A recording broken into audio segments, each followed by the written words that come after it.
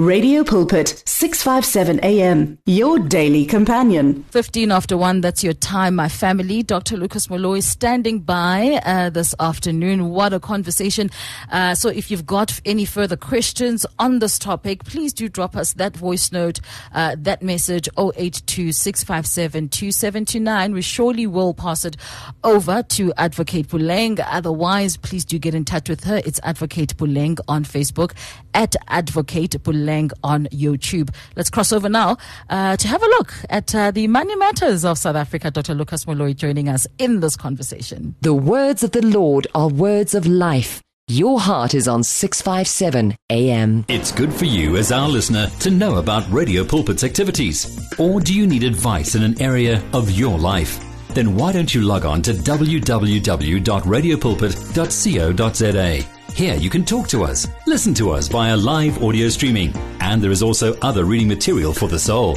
What are you waiting for? Visit the Radio Pulpit website right now, www.radiopulpit.co.za. Radio Pulpit, your daily companion. 657 AM, streams of blessings. Dr. Lucas Moloi, the champ, is here. Doc, good afternoon and welcome to you. I thank you. Good afternoon to the listeners. No, absolutely. Doc, thank you for your time. I was super sad that we could not catch up with you last week when the pot was, was about to be, when the meal was about to be dished, just for us to do some predictions. Definitely. You know what I mean? Just so for us to do some definitions so that we could then come back this week and say, yes, we said so. But that's fine. So this week, what we would certainly like to deal with is just doing a quick overview. We want to look at some of the elements of the budget speech and how that affects me as an individual, how that affects you as an individual. Some of the interest groups that were specifically mentioned, like recipients of social grants, for example, what are some of those provisions and what does that really look like? What does it mean for taxpayers in South Africa? Let's look at corporate tax. I don't know how to be dishonest that I was not, I wasn't unhappy. Well, you know what I'll tell you. I think, and I don't know if it's because it's election year. Yeah. But this time around, I felt that the minister really this time around had the interest, the 100%. Best interest of South Africans at heart. I really think so too. I felt that. He was sitting there and he was sitting and saying, what is it that South Africans need? And how can I, as the finance minister, tasked with helping them with that? How do I bring that to them? And I think a lot of the decisions that were taken this time around were not taken from the head. They were taken from the heart because the budget speech for this year for me was really different. I mean, if you think about it, when last did we really get such a reprieve and understanding when it comes to personal tax? Absolutely. So all those things are saying it was sending the right message to say we feel as government the pain. We know where South Africans are, and that should help us. Now, as to whether this is going to translate to similar positivity in terms of economic growth and everything, and that we still yet to see that. However, I'll tell you, I still, one area that I still think we can still do much better, it's the area of stimulating SMMEs. I still believe that that opportunity lies with the Ministry of Finance and then goes down to your ministries of small businesses and everyone and that. But the person that is supposed to stimulate it and get people excited about it, it's definitely the finance minister. We need to start looking at things to say, what are the rewards for people to start small businesses? If we start looking at things like that, where we're not just saying, oh, you're going to get, or you're not going to be taxed, or that, or you fall under the tax bracket. No, let's talk real rewards. Let's talk things like tax rebates for the number of employment opportunities that you generate. Let's talk real stuff. Let's talk about introducing certain grants, certain funds that can assist small businesses that are starting in creating more jobs and getting more people in. And once we start that and we're rewarding that, we'll then start seeing people going in. So those are the things that are important, because remember, small business and that, they taking the biggest risk, personal risk, 100%. to really, yes, they might stand the opportunity for personal gain. But in all honesty, these are the people that are doing this, and it is going to get the country in a better situation. And we ought to treat them a little bit differently, so that we encourage that type of bravery from people. So, I feel that we're still not really taking it as serious as I would like to see us. We're still not enticing people enough to come into it. And once we can get that right, we might just be able to get where we need to go. Look, I think, Doc, when you started, thank you so much for that commentary. I think when you started, you really had me when you gave an overview of how balanced this time around the budget speech seemed to be. For example, in case the family is wondering, maybe you've not had a chance to either listen or even have a look at the speech. I mean, there's certain balances here where the minister is saying, okay, so no inflation adjustments to the personal income tax, which means if inflation drops, we don't gain, but it's fine, okay? And how that is then balanced is the implementation of global minimum corporate tax, right? Regardless of where the profits are. And I think that for me is bringing the necessary balance. And then you've got a certain prioritization over social wages, prioritization over the employment, presidential employment initiative, for example. I mean, when you look at that, that's great. There was a particular focus as well on infrastructure, which I think is also great.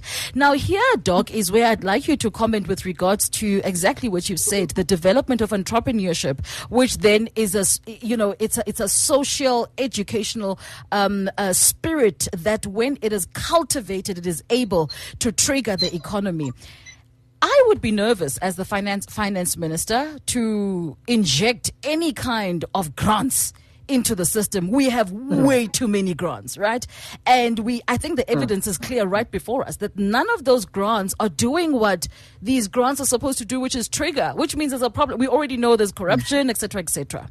So perhaps Doc, would it benefit our economy if there would be a particular injection in education, so that like in countries like China, Singapore, where you have entrepreneurship being what's the right word? Being funded at an ECD stage, so that when a child grows, definitely. Yes. How about we invest the core funds into the educational system?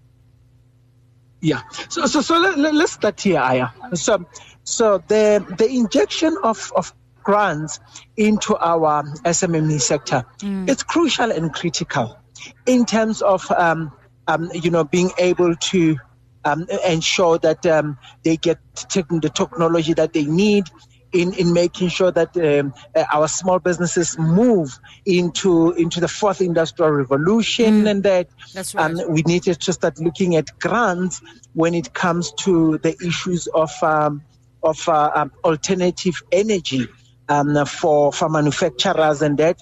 So those are areas where grants are needed at this moment in entrepreneurship. So the type of grants that the country has are really, we've got a lot of grants, but these are the grants that are going to the social space instead of the entrepreneurial space. And yes, we've got a lot of corruption in that, but we shouldn't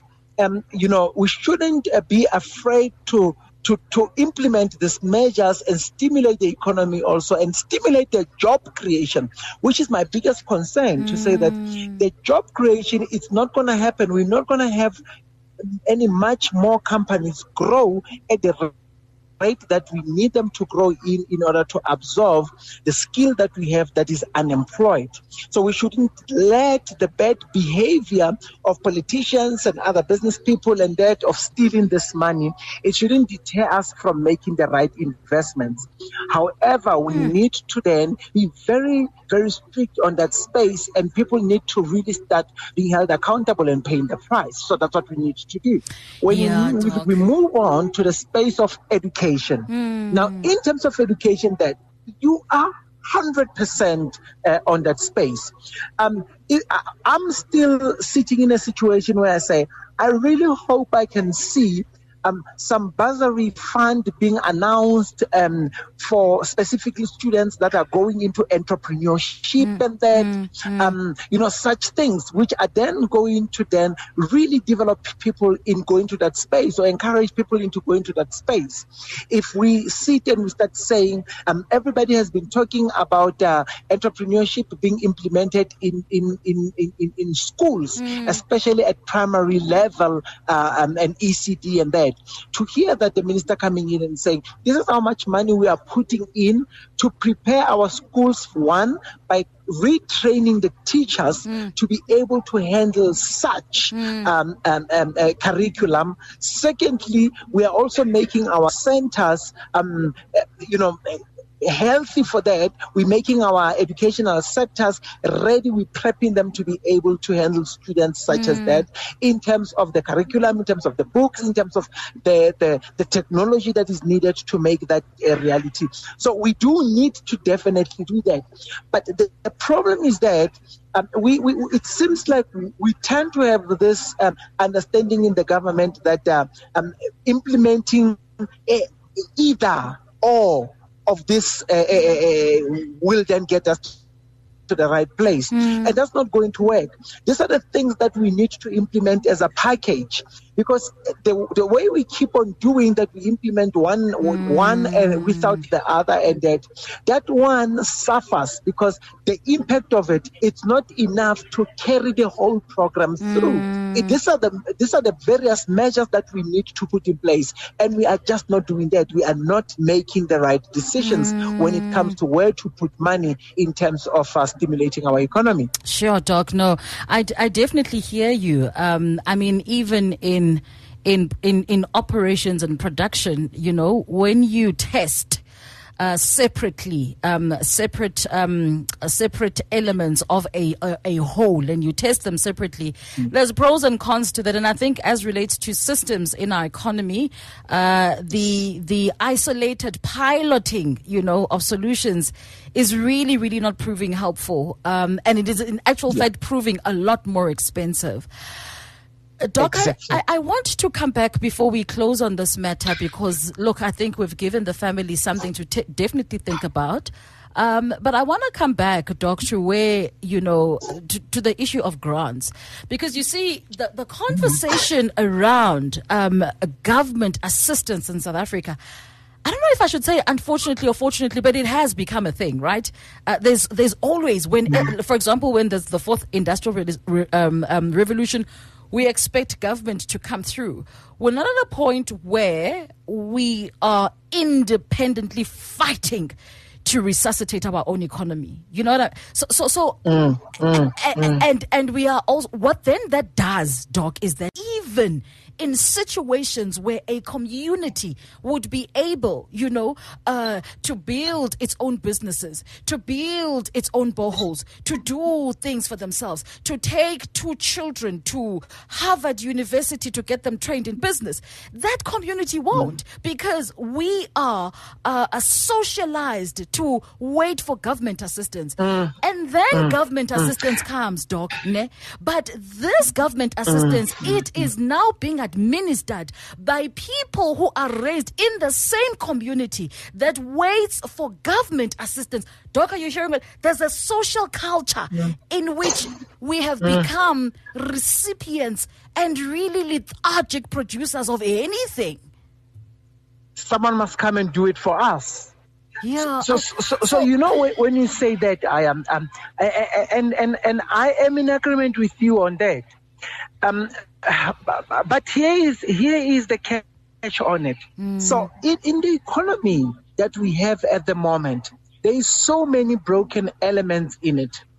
Where when I say government needs to come in here, government knows and understands that they had let Eskom go.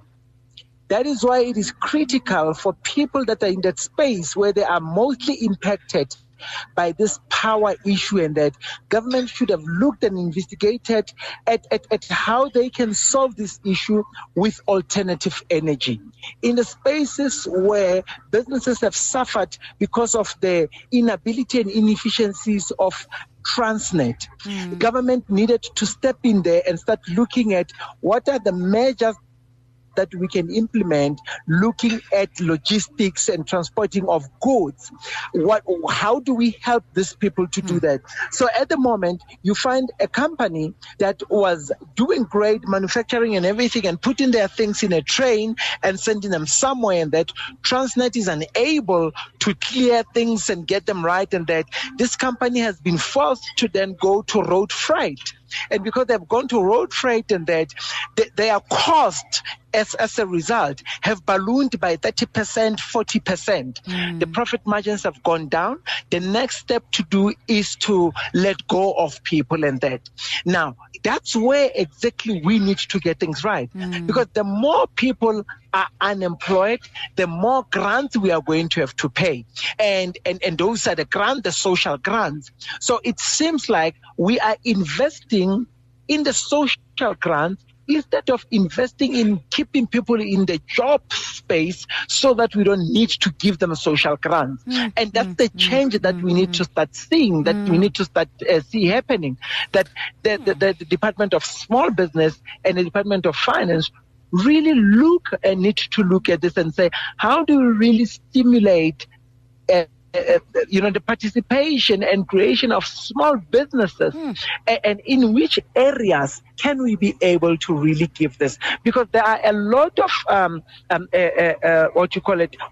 lot of responsibilities that were government responsibilities in this space of SME, and government has failed to fulfill their mandate on that. And as a result, the businesses are suffering. And you've got people that are pulling out of business, not because they want to pull out, because they are saying, I cannot afford to stay in business. I cannot afford to keep this company going. And that is only going to lead to more job losses, and it's going to lead to our economy collapsing. Sure, Doc. Absolute mouthful there, and thank you so much for that commentary. I'm actually looking at the consolidated expenditure, by function. With learning and culture, exactly what we've just said, we're looking at an increase for between this year's estimate and the medium term, an increase of, like a very minimal increase, actually, about 14 billion, that's the increment between last year and this year, right? But when you look, for example, at economic development, which is, these grants, these infrastructures, and I suppose a lot of investment in technology, bit of investment in energy, you're looking at a whooping over 21 billion, so I think that, and in fact, Doc, what I'm actually looking at now, I'm realizing after this conversation that maybe this budget is also structured, as we've always said, to continue to breed dependence rather than independence, which is exactly what entrepreneurship would do, right? Yeah. Exactly. No. Exactly. And this is what when we started our talk, when I said this budget this time around was, I don't know if it's because it's a budget of an election year. but you can see that it's the budget that is looking more of an increase in social support. Yeah, no, absolutely. And that makes people happy. If I say to you, I'm not going to increase petrol taxes and that's going to make you very happy and but am I growing the economy in that budget? Did I mention anything where I'm going to invest money to make sure that the economy grows, or am I just not going to increase the fuel levies? Then that makes you happy because I'm not increasing the fuel levies. You are keeping much more money into your pocket, but I am not growing the economy for you to actually earn a better living. Sure, Doc. You know what? We need an hour. Yes, and after each and every budget speech, we need to set aside an hour and just really go into it, because this man is just so exciting and interesting. And thank you so much for your insights. So much to think about. And I think for me, if I had to craft a call to action for each and every one of us, just citizens of this country who are really just wanting to build a better tomorrow for our children, let's continue to contribute positively to the economy one way or another, and let's not stop seeking after ways of industry, of enterprise. The entrepreneurial spirit must begin in the home. Let's continue, my family. We'll get there one day. This is my belief. Doc, where do we find you in between our sessions? So I had a website, is www.lucasmoloi.com. On Twitter, it is at Lucas Moloi. On Facebook, it is The Champ. And on all the other platforms, it's at Lucas Moloi. Fantastic, Doc. Truly appreciate you, and check in with you next week. And Happy New Month in advance, by the way. Thank you very much. I let it be a great one. That all the financial year ends are coming to an end. We're hoping for much great business. Dr. Lucas Moloi, my family, with our time now 36 after 1. Quick traffic update. And on the other side of that, I'm telling you, we are publishing, we are producing knowledge. Okay, we can't, we're struggling a little bit, or we are slow in producing entrepreneurs, but we are definitely producing knowledge, and it's Christian knowledge. And Pastor Tladi joining us from Coin Books, founder and President and CEO, I beg your pardon, of Coin Books, joins us for this conversation after the traffic. Be doers of the word with 657 AM. Sounds of Life. Do you need prayer? WhatsApp your name and your prayer request to 082 657 2729, and our care center will gladly contact you to pray for you. The search continues for top quality South African Christian music. If you are a new artist or releasing a new CD, then send it to Radio Pulpit. For more information, please visit the Radio Pulpit website. That's www.radiopulpit.co.za. Or phone us during office hours, 012 334 1200. Radio Pulpit, your daily companion. You and 657 AM and Life. A winning team on the road to eternity.